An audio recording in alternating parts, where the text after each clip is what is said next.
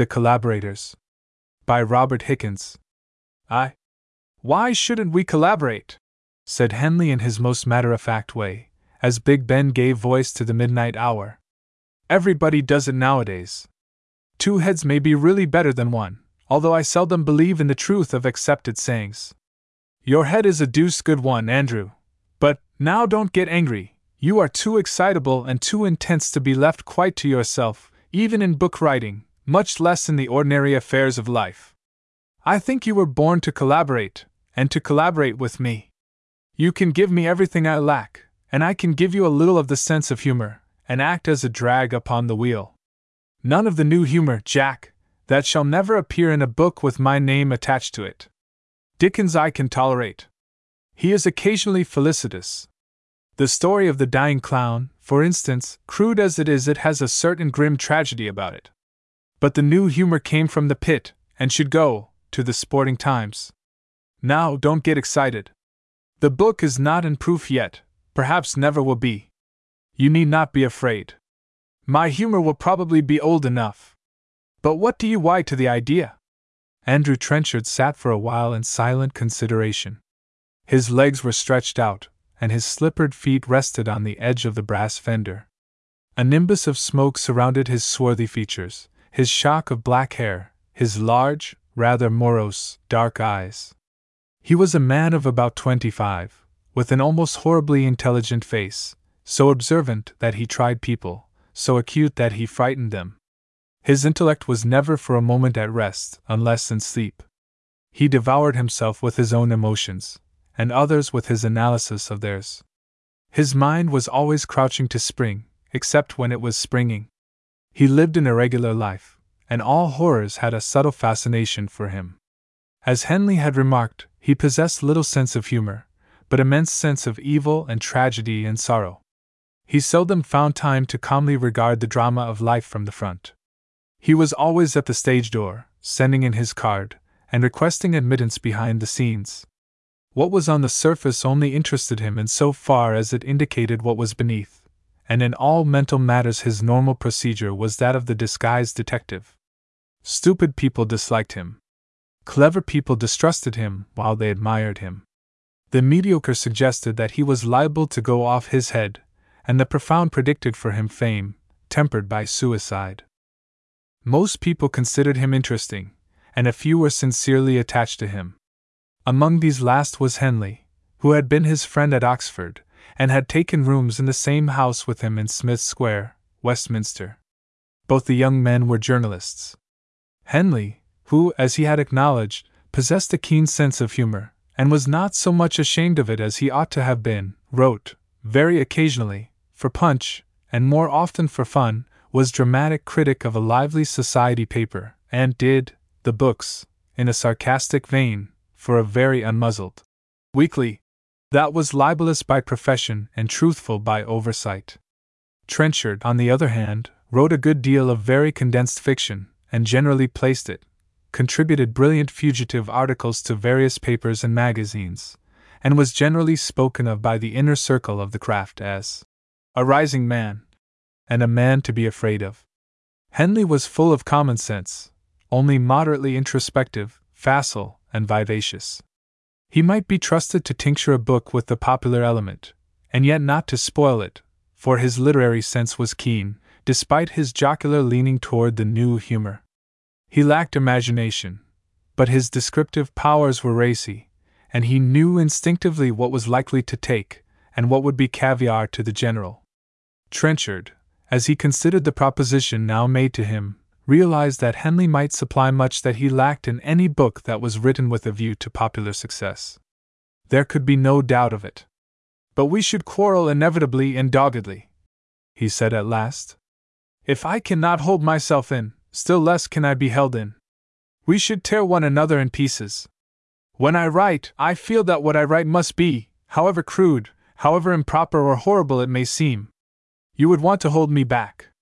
My dear boy, I should more than want to, I should do it. In collaboration, no man can be a law unto himself. That must be distinctly understood before we begin.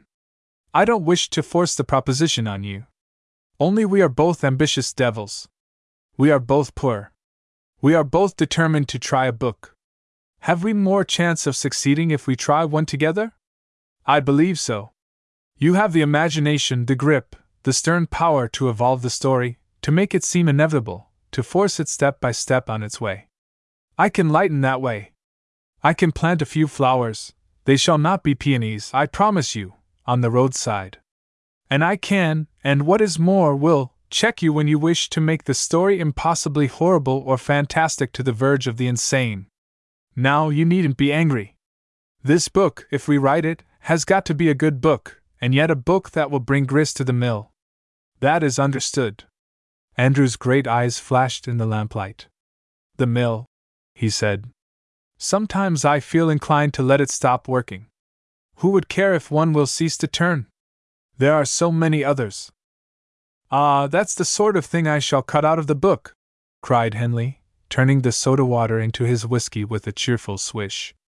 We will be powerful, but never morbid, tragic, if you like, but not without hope. We need not aspire too much, but we will not look at the stones in the road all the time. And the dunghills in which those weird fowl, the pessimistic realists, love to rake, we will sedulously avoid. Cheer up, old fellow, and be thankful that you possess a corrective in me. Trenchard's face lightened in a rare smile as, with a half-sigh, he said, I believe you are right, and that I need a collaborator, an opposite, who is yet in sympathy with me. Yes, either of us might fail alone, together we should succeed. We'll succeed, my boy. But not by pandering to the popular taste, added Andrew in his most somber tones, and with a curl of his thin, delicately molded lips. I shall never consent to that. We will not call it pandering. But we must hit the taste of the day, or we shall look a couple of fools. People are always supposed to look fools when, for once, they are not fools, said Andrew. Possibly. But now our bargain is made. Strike hands upon it. Henceforth we are collaborators as well as friends. Andrew extended his long, thin, feverish hand, and, as Henley held it for a moment, he started at the intense, vivid, abnormal personality its grasp seemed to reveal. To collaborate with Trenchard was to collaborate with a human volcano. And now for the germ of our book, he said, as the clock struck 1. Where shall we find it? Trenchard leaned forward in his chair, with his hands pressed upon the arms. Listen, and I will give it you, he said. And almost until the dawn and awakening of the slumbering city, Henley sat and listened, and forgot that his pipe was smoked out, and that his feet were cold. Trenchard had strange powers, and could enthrall as he could also repel. It is a weird idea, and it is very powerful, Henley said at last. But you stopped short at the critical moment. Have you not devised a denouement? Not yet. That is where the collaboration will come in. You must help me. We must talk it over. I am in doubt. He got up and passed his hands nervously through his thick hair. My doubt has kept me awake so many nights, he said, and his voice was rather husky and worn. Henley looked at him, almost compassionately. How intensely you live in your fancies. My fancies? Said Andrew, with a sudden harsh accent, and darting a glance of curious watchfulness upon his friend. My yes. Perhaps I do. Perhaps I try to. Some people have souls that must escape from their environment, their miserable life envelope, or faint. Many of us labor and produce merely to create an atmosphere in which we ourselves may breathe for a while and be happy. Damn this London, and this lodging, and this buying bread with words. I must create for myself an atmosphere. I must be always getting away from what is, even if I go lower. Ah. Well, but the denouement. Give me your impressions. Henley meditated for a while. Then he said, Let us leave it. Let us get to work, and in time, as the story progresses, it will seem inevitable. We shall see it in front of us, and we shall not be able to avoid it. Let us get to work. He glanced at his watch and laughed. Or rather, let us get to bed. It is past 4. This way madness lies. When we collaborate, we will write in the morning. Our book shall be a book of the dawn, and not of the darkness, despite its somber theme. No, It must be a book of the darkness. Of the darkness, then, but written in the dawn. Your tragedy tempered by my trust in human nature, and the power that causes things to right themselves. Good night, old boy. Good night. When Henley had left the room, Trenchard sat for a moment with his head sunk low on his breast, and his eyes half closed. Then, with a jerk, he gained his feet, went to the door, opened it, and looked forth on the deserted landing. He listened, and heard Henley moving to and fro in his bedroom. Then he shut the door, took off his smoking coat, and bared his left arm. There was a tiny blue mark on it. What will the denouement be? He whispered to himself, as he felt in his waistcoat pocket with a trembling hand. 2. The book was moving onward by slow degrees and with a great deal of discussion. In those days Henley and Trenchard lived much with sported oaks. They were battling for fame. They were doing all they knew. Literary gatherings missed them. First nights knew them no more. The grim intensity that was always characteristic of Trenchard seemed in some degree communicated to Henley. He began to more fully understand what the creating for oneself of an atmosphere meant. The story he and his friend were fashioning fastened upon him like some strange, determined shadow from the realms of real life, gripped him more and more closely, held him for long spells of time in a new and desolate world. For the book so far was a deepening tragedy, and although, at times, Henley strove to resist the paramount influence which the genius of Trenchard began to exercise over him, he found himself comparatively impotent, unable to shed gleams of popular light upon the darkness of the pages. The power of the tale was undoubted. Henley felt that it was a big thing that they two were doing, but would it be a popular thing, a money-making thing? That was the question. He sometimes wished with all his heart they had chosen a different subject to work their combined talent upon. The germ of the work seemed only capable of tragic treatment, if the book were to be artistic. Their hero was a man of strong intellect, of physical beauty, full at first of the joy of life, chivalrous, a believer in the innate goodness of human nature. Believing in goodness, he believed also ardently in influence. In fact, he was a worshipper of influence, and his main passion was to seize upon the personalities of others, and impose his own personality upon them. He loved to make men and women see with his eyes and hear with his ears, adopt his theories as truth, take his judgment for their own. All that he thought was, to him. He never doubted himself, therefore he could not bear that those around him should not think with him, act towards men and women as he acted, face life as he faced it. Yet he was too subtle ever to be dogmatic. He never shouted in the marketplace. He led those with whom he came in contact as adroitly as if he had been evil, and to the influence of others he was as adamant. Events brought into his life a woman, complex, subtle too, with a naturally noble character and fine understanding, a woman who, like so many women, might have been anything, and was far worse than nothing, a hopeless, helpless slave, the victim of the morphia habit, which had gradually degraded her, driven her through sloughs of immorality, wrecked a professional career which at one time had been almost great, shattered her constitution, though not all her still curious beauty, and ruined her, to all intents and purposes, body and soul. The man and the woman met, and in a flash the man saw what she had been, what she might have been, what, perhaps, in spite of all, she still was somewhere, somehow. In her horrible degradation, in her dense despair, she fascinated him. He could only see the fire bursting out of the swamp. He could only feel on his cheek the breath of the spring in the darkness of the charnel house. He knew that she gave to him his great life-work. Her monstrous habit he simply could not comprehend. It was altogether as fantastic to him as absolute virtue sometimes seems to absolute vice. He looked upon it, and felt as little kinship with it as a saint might feel with a vampire. To him it was merely a hideous and extraordinary growth, which had fastened like a cancer upon a beautiful and wonderful body, and which must be cut out. He was profoundly interested. He loved the woman.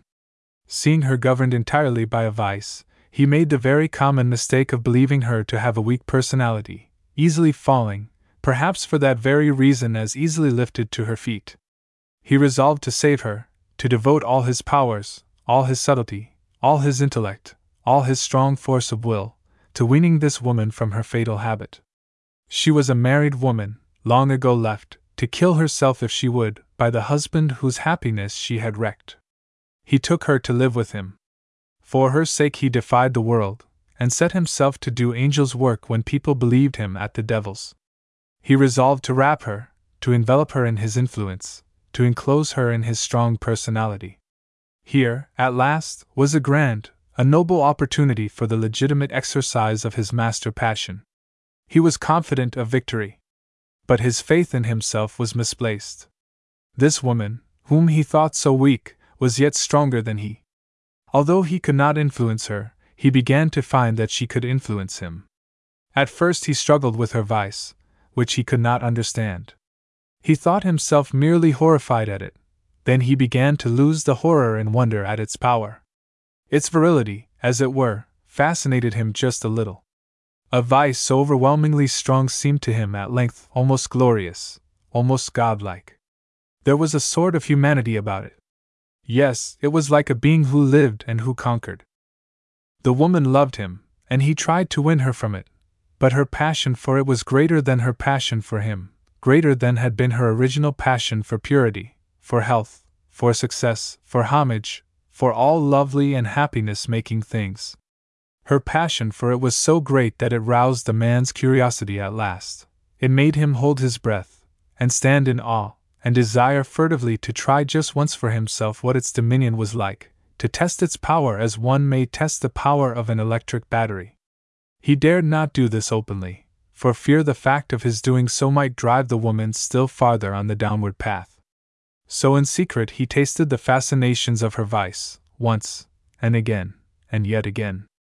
But still he struggled for her while he was ceasing to struggle for himself.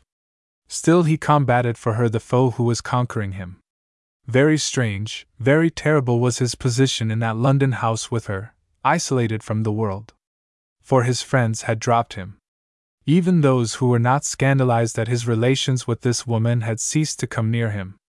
They found him blind and deaf to the ordinary interests of life. He never went out anywhere, unless occasionally with her to some theater. He never invited anyone to come and see him. At first the woman absorbed all his interest, all his powers of love, and then at last the woman and her vice, which was becoming his too. By degrees he sank lower and lower, but he never told the woman the truth, and he still urged her to give up her horrible habit, which now he loved. And she laughed in his face, and asked him if a human creature who had discovered a new life would be likely to give it up. A new death, he murmured, and then, looking in a mirror near to him, saw his lips curved in the thin, pale smile of the hypocrite. So far the two young men had written. They worked hard, but their industry was occasionally interrupted by the unaccountable laziness of Andrew, who, after toiling with unremitting fury for some days, and scarcely getting up from his desk, would disappear, and perhaps not return for several nights. Henley remonstrated with him, but in vain. "But what do you do, my dear fellow?" he asked. "What becomes of you?" "I go away to think out what is coming. The environment I seek helps me," answered Andrew, with a curious, gleaming smile. "I return full of fresh copy."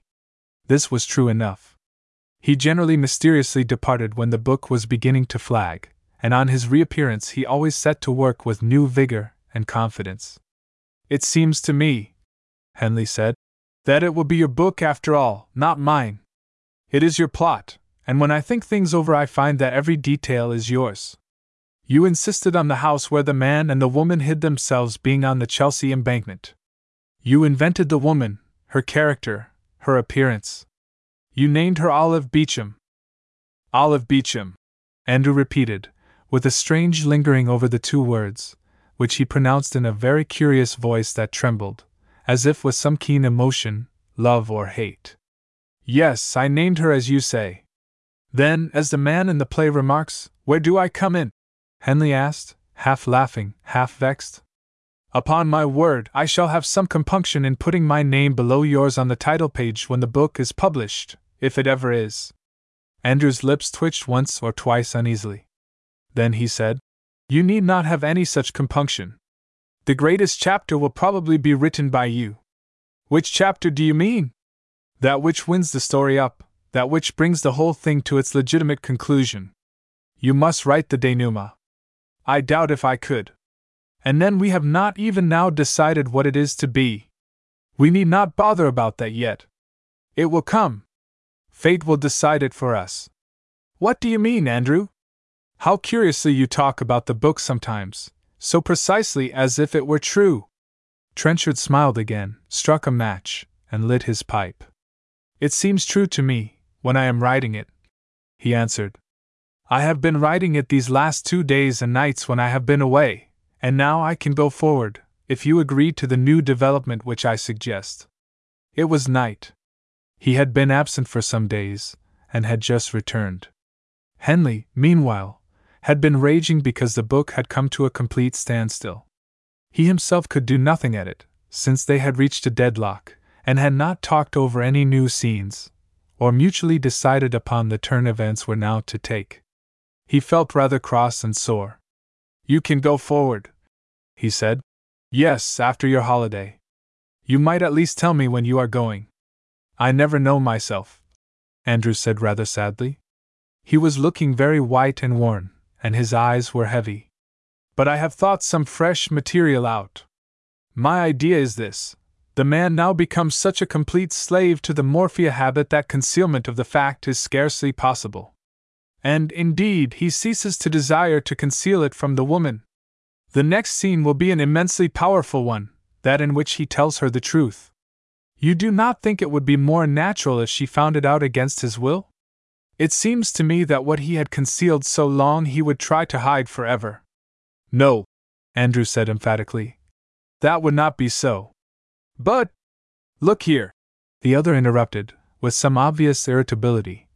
Let me tell you what I have conceived, and raise any objections afterwards if you wish to raise them. He would tell her the truth himself. He would almost glory in doing so. That is the nature of the man. We have depicted his pride in his own powers, his temptation, his struggle, his fall, as it would be called. As it would be called. Well, well, his fall, then. And now comes the moment when his fall is complete. He bends the neck finally beneath his tyrant, and then he goes to the woman and he tells her the truth. But explain matters a little more. Do you mean that he is glad, and tells almost with triumph, or that he is appalled, and tells her with horror? Ah! That is where the power of the scene lies. He is appalled. He is like a man plunged at last into hell without hope of future redemption. He tells her the truth with horror. And she? It is she who triumphs. Look here, it will be like this. Andrew leaned forward across the table that stood between their 2 worn armchairs. His thin, feverish-looking hands, with the fingers strongly twisted together, rested upon it. His dark eyes glittered with excitement. It will be like this. It is evening, a dark, dull evening, like the day before yesterday, closing in early, throttling the afternoon prematurely, as it were. A drizzling rain falls softly, drenching everything, the sodden leaves of the trees on the embankment, the road, which is heavy with clinging yellow mud, the stone coping of the wall that skirts the river. And the river heaves along. Its gray, dirty waves are beaten up by a light, chilly wind, and chase the black barges with a puny, fretful, sinister fury, falling back from their dark, wet sides with a hiss of baffled hatred. Yes, it is dreary weather. Do you know, Henley, as I know, the strange, subtle influence of certain kinds of weather? There are days on which I could do great deeds merely because of the way the sun is shining. There are evenings, when I could commit crimes merely because of the way the wind is whispering, the river is sighing, the dingy night is clustering around me. There can be an angel in the weather, or there can be a devil. On this evening I am describing there is a devil in the night. The lights twinkle through the drizzling rain, and they are blurred, as bright eyes are blurred, and made dull and ugly, by tears. 2 or 3 cabs roll slowly by the houses on the embankment. A few people hurry past along the slippery, shining pavement. But as the night closes and there is little life outside those tall, gaunt houses that are so near the river. And in one of those houses the man comes down to the woman to tell her the truth. There is a devil in the weather that night, as I said, and that devil whispers to the man, and tells him that it is now his struggle must end finally, and the new era of unresisted yielding to the vice begin. In the sinister darkness, in the diminutive, drenching mist of rain, he speaks, and the man listens, and bows his head and answers yes, it is over.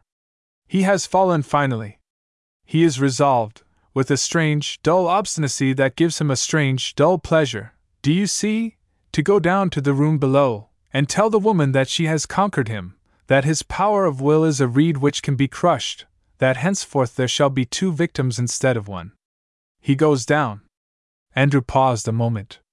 His lips were twitching again. He looked terribly excited. Henley listened in silence. He had lost all wish to interrupt. He goes down into the room below where the woman is, with her dark hair, and her dead white face, and her extraordinary eyes, large, luminous, sometimes dull and without expression, sometimes dilated, and with an unnatural life staring out of them. She is on the sofa near the fire. He sits down beside her. His head falls into his hands, and at first he is silent. He is thinking how he will tell her. She puts her soft, dry hand on his, and she says, I am very tired tonight. Do not begin your evening sermon. Let me have it tomorrow. How you must love me to be so persistent! And how you must love me to be so stupid as to think that your power of will can break the power of such a habit as mine. Then he draws his hand away from hers, and he lifts his head from his hands, and he tells her the truth. She leans back against a cushion staring at him in silence, devouring him with her eyes, which have become very bright and eager and searching. Presently he stops. Go on, she says, go on. Tell me more. Tell me all you feel. Tell me how the habit stole upon you, and came to you again and again, and stayed with you. Tell me how you first liked it, and then loved it, and how it was something to you, and then much, and then everything. Go on! Go on! And he catches her excitement. He conceals nothing from her. All the hideous, terrible, mental processes he has been through, he details to her, at first almost gloating over his own degradation. He even exaggerates, as a man exaggerates in telling a story to an eager auditor. He is carried away by her strange fury of listening. He lays bare his soul, he exposes its wounds, he sears them with red-hot irons for her to see. And then at last all is told. He can think of no more details. He has even embellished the abominable truth. So he is silent, and he looks at her. And what does she do? Asked Henley, with a catch in his voice as he spoke. Undoubtedly, in relating a fictitious narrative, Andrew had a quite abnormal power of making it appear true and real. She looks at him, and then she bursts out laughing. Her eyes shine with triumph. She is glad, she is joyous with the joy of a lost soul when it sees that other souls are irrevocably lost too. She laughs, and she says nothing. And the man? Andrew's eyes suddenly dilated. He leaned forward and laid his hand on Henley's arm. Ah, the man! That is my great idea. As she laughs, his heart is changed. His love for her suddenly dies. Its place is taken by hatred. He realizes then, for the first time, while he hears her laugh, what she has done to him. He knows that she has ruined him, and that she is proud of it, that she is rejoicing in having won him to destruction. He sees that his perdition is merely a feather in her cap. He hates her. Oh, how he hates her, hates her! The expression on Andrew's face became terrible as he spoke, cruel, malignant, almost fiendish. Henley turned cold, and shook off his hand abruptly. That is horrible, he said. I object to that. The book will be one of unrelieved gloom. The book, said Andrew. Yes. You behave really as if the story were true, as if everything in it were ordained, inevitable. It seems so to me, it is so. What must be, must be. If you are afraid of tragedy, you ought never to have joined me in starting upon such a story. Even what has never happened must be made to seem actual to be successful. The art of fiction is to imitate truth with absolute fidelity, not to travesty it. In such circumstances the man's love would be changed to hatred. Yes, if the woman's demeanor were such as you have described. But why should she be so callous? I do not think that is natural. You do not know the woman, began Andrew harshly. Then he stopped speaking abruptly, and a violent flush swept over his face. I know her as well as you do, my dear fellow, rejoined Henley, laughing. How you manage to live in your dreams! You certainly do create an atmosphere for yourself with a vengeance, and for me too. I believe you have an abnormal quantity of electricity concealed about you somewhere, and sometimes you give me a shock and carry me out of myself. If this is collaboration, it is really a farce. From the very first you have had things all your own way. You have talked me over to your view upon every single occasion, but now I am going to strike. I object to the conduct you have devised for Olive. It will alienate all sympathy from her. It is the behavior of a devil. It is the behavior of a woman, said Andrew, with a cold cynicism that seemed to cut like a knife. How can you tell? How can you judge of women so surely? I study all strange phenomena, women among the rest. Have you ever met an Olive Beauchamp, then, in real life? Said Henley. The question was put more than half in jest, but Trenchard received it with a heavy frown. Don't let us quarrel about the matter, he said. I can only tell you this, and mind, Jack, I mean it. It is my unalterable resolve. Either the story must proceed upon the lines that I have indicated, or I cannot go on with it at all. It would be impossible for me to write it differently. And this is collaboration, is it? Exclaimed the other, trying to force a laugh, though even his good nature could scarcely stand Trenchard's trampling demeanor. I can't help it. I cannot be inartistic and untrue to nature even for the sake of a friend. Thank you. Well, I have no desire to ruin your work, Andrew, but it is really useless for this farce to continue. Do what you like, and let us make no further pretense of collaborating. I cannot act as a drag upon such a wheel as yours. I will not any longer be a dead weight upon you. Our temperaments evidently unfit us to be fellow workers, and I feel that your strength and power are so undeniable that you may, perhaps, be able to carry this weary tragedy through, and by sheer force make it palatable to the public. I will protest no more. I will only cease any longer to pretend to have a finger in this literary pie. Andrew's morose expression passed away like a cloud. He got up and laid his hand upon Henley's shoulder. You make me feel what a beast I am, he said. But I can't help it. I was made so. Do forgive me, Jack. I have taken the bit between my teeth, I know.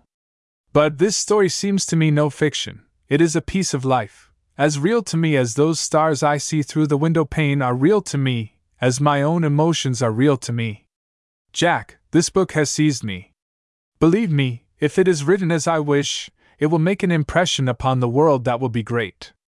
The mind of the world is given to me like a sheet of blank paper. I will write upon it with my heart's blood. But, and here his manner became strangely impressive, and his somber, heavy eyes gazed deeply into the eyes of his friend. Remember this. You will finish this book. I feel that, I know it. I cannot tell you why. But so it is ordained. Let me write as far as I can, Jack, and let me write as I will. But do not let us quarrel. The book is ours, not mine. And don't take away your friendship from me. The last words were said with an outburst of emotion that was almost feminine in intensity. Henley felt deeply moved, for, as a rule, Andrew's manner was not specially affectionate, or even agreeable.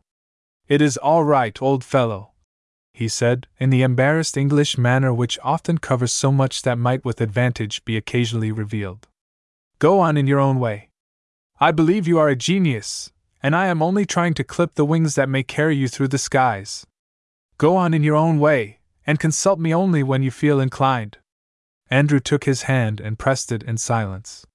3. It was some 3 weeks after this that one afternoon Trenchard laid down his pen at the conclusion of a chapter, and getting up, thrust his hands into his pockets and walked to the window.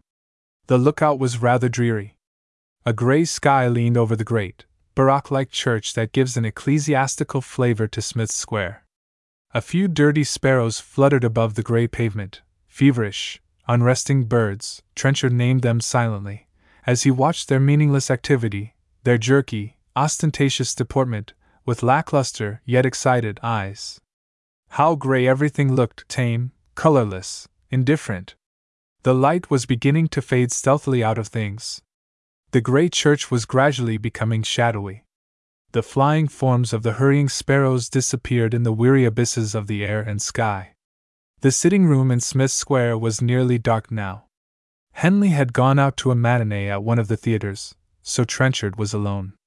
He struck a match presently, lit a candle, carried it over to his writing table, and began to examine the littered sheets he had just been writing. The book was nearing its end. The tragedy was narrowing to a point. Trenchard read the last paragraph which he had written.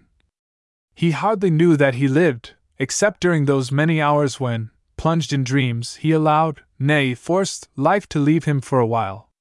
He had sunk to depths below even those which Olive had reached. And the thought that she was ever so little above him haunted him like a spectre impelling him to some mysterious deed. When he was not dreaming, he was dwelling upon this idea which had taken his soul captive. It seemed to be shaping itself towards an act.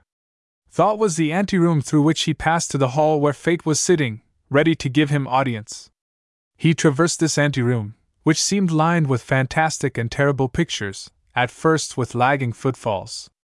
But at length he laid his hand upon the door that divided him from fate. And when he had read the final words, he gathered the loose sheets together with his long, thin fingers, and placed them one on the top of the other in a neat pile. He put them into a drawer which contained other unfinished manuscripts, shut the drawer, locked it, and carried the key to Henley's room. There he scribbled some words on a bit of notepaper, wrapped the key in it, and enclosed it in an envelope on which he wrote Henley's name. Then he put on his overcoat, descended the narrow stairs, and opened the front door. The landlady heard him, and screamed from the basement to know if he would be in to dinner. "I shall not be in at all tonight," he answered in a hard, dry voice that traveled along the dingy passage with a penetrating distinctness. The landlady murmured to the slatternly maidservant an ejaculatory diatribe on the dissipatedness of young literary gentlemen as the door banged. Trenchard disappeared in the gathering darkness, and soon left Smith's Square behind him. It chanced that day that, in the theater, Henley encountered some ladies who carried him home to tea after the performance. They lived in Chelsea, and in returning to Smith's Square afterwards Henley took his way along the Chelsea embankment. He always walked near to the dingy river when he could. The contrast of its life to the town's life through which it flowed had a perpetual fascination for him. In the early evening, too, the river presents many door effects.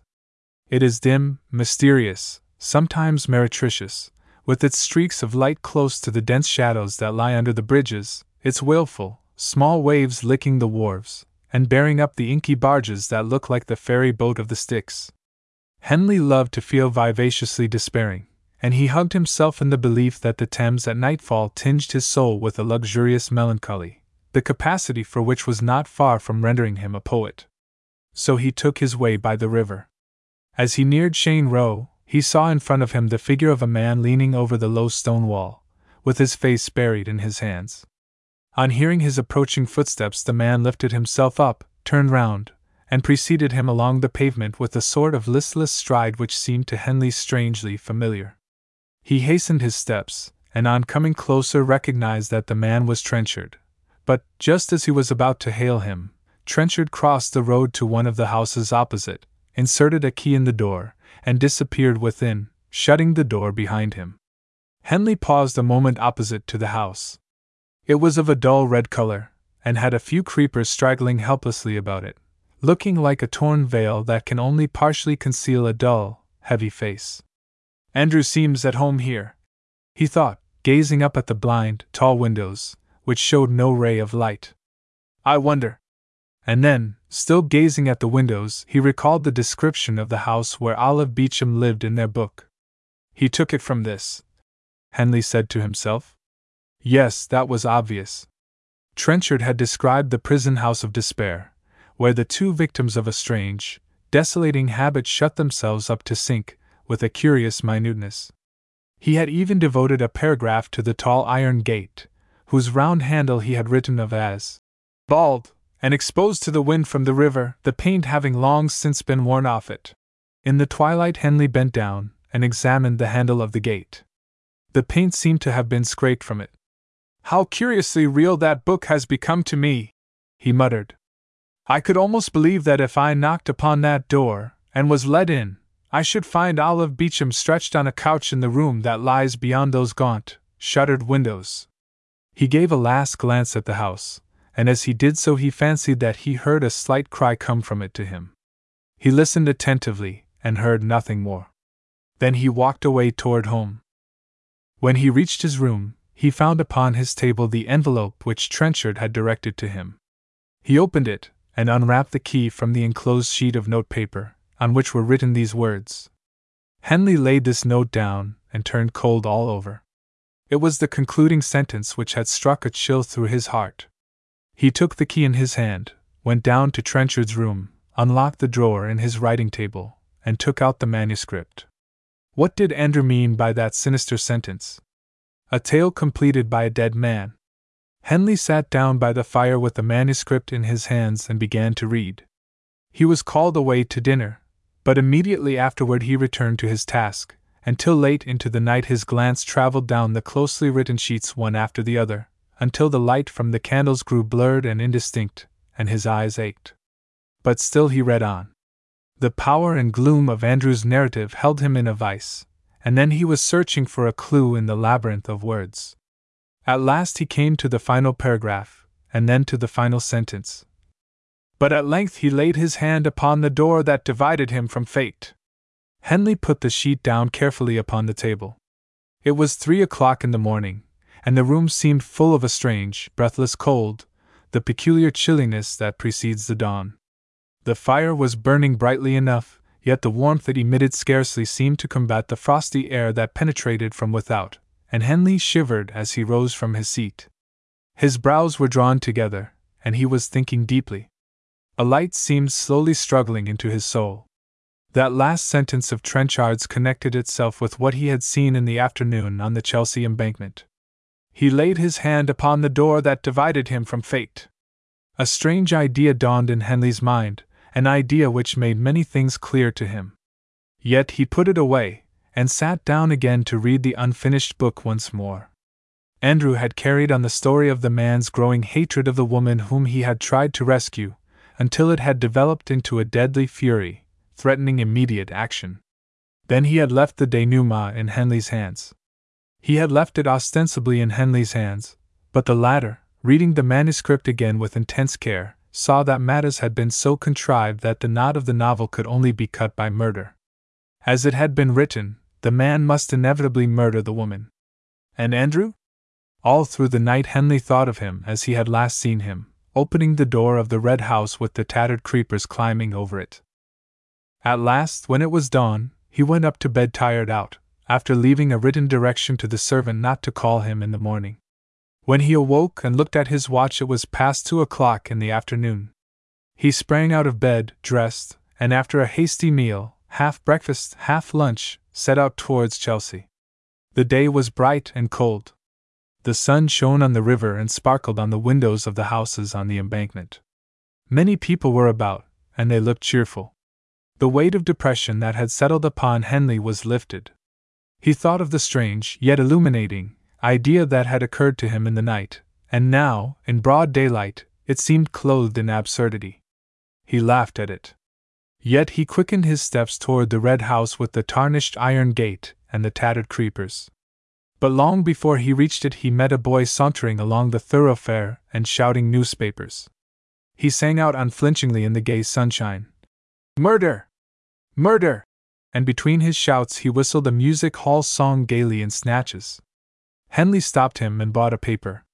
He opened the paper in the wind, which seemed striving to prevent him, and cast his eyes over the middle pages. Then suddenly he dropped it to the ground with a white face, and falteringly signed to a cabman. The denouement was written. The previous night, in a house on the Chelsea embankment, a woman had been done to death, and the murderer had crept out and thrown himself into the grey, hurrying river. The woman's name was Olive Beauchamp. The end.